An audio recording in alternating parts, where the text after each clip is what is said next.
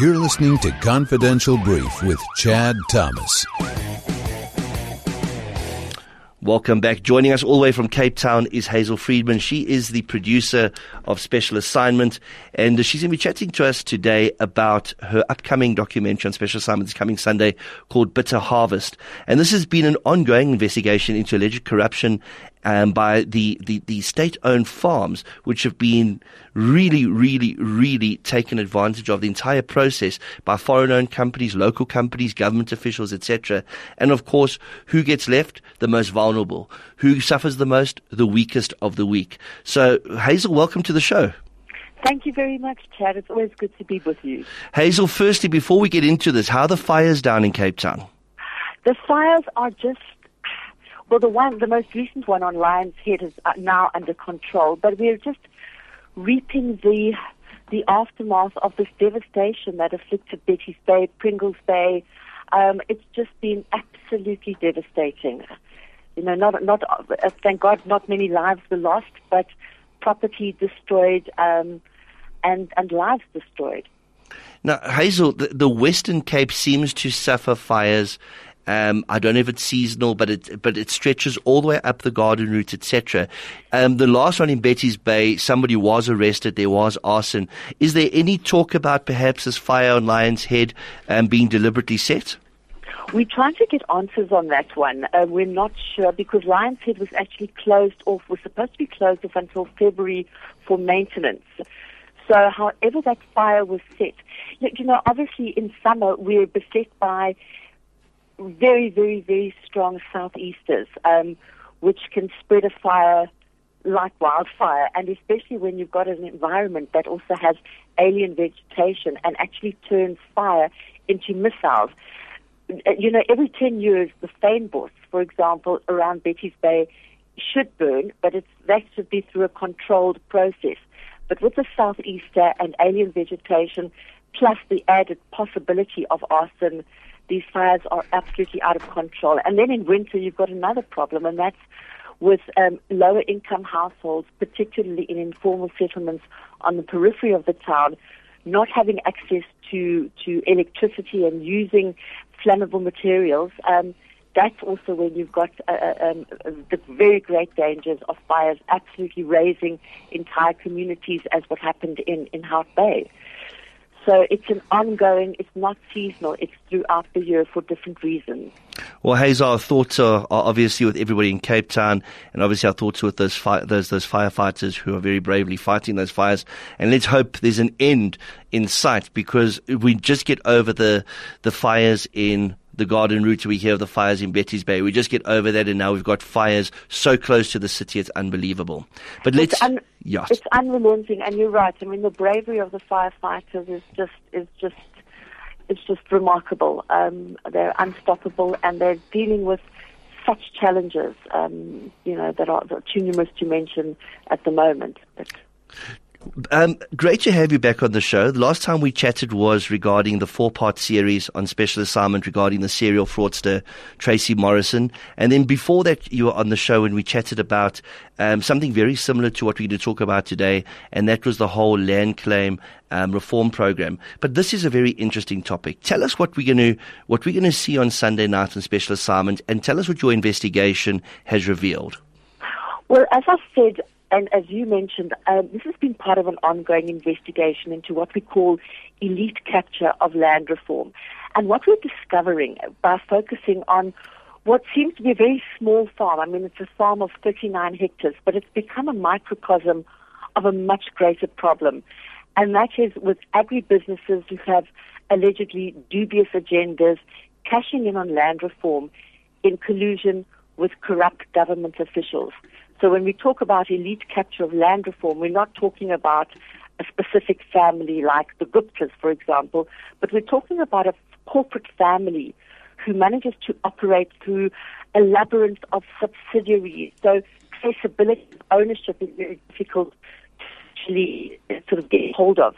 But you are wiping up land reform in this country, and at the expense of the people for whom it is designated, namely emerging farmers and people who want to make a success of farming. And what we found, unfortunately, is that currently the biggest perpetrator of land scams and frauds is none other than the state itself. Now, this particular case study you've done is a farm in the Hex River Valley in the Western Cape. And we know that this has been a trouble spot for a number of years. There's been a lot of social unrest. There's been a lot of service delivery protests taking place, etc. Do you think this ties in to what your documentary uncovers in terms of the fact that these locals don't believe that they are getting what they were promised from government? Well, it's very interesting that you raise the dynamics around the Hex River Valley and the farm workers' strikes of 2012, 2013, because it was none other than the agribusiness that we're investigating now who actually was the cause of the farm workers' strikes. They were operating a farm called Kloof. The farm owner had died. They went onto the farm and immediately cut the wages of the workers, halved the workforce and made many of the permanent workers temporary workers, and this caused a major outcry on the farm, which ultimately spread to other farms. So the Hex River Valley has been a hotbed of dissent and conflict. But we don't touch on that aspect of it in this story. I have mentioned what happened in Kloof before. Now we're just looking at the fact that a damning forensic investigation revealed that the agribusinesses involved were corrupt and that they needed to be investigated for criminal activity and to return millions that they'd taken from the farm. What they did instead was they just exited the farm, didn't pay bills for electricity and water, and literally left the farm in darkness. What was once a flourishing, beautiful grape farm has been reduced to absolute ruins, and the Department of Rural Development has done nothing to try and deal with the situation. It's sad that it's always the weakest of society, the most vulnerable, that seems to suffer as a result of capture.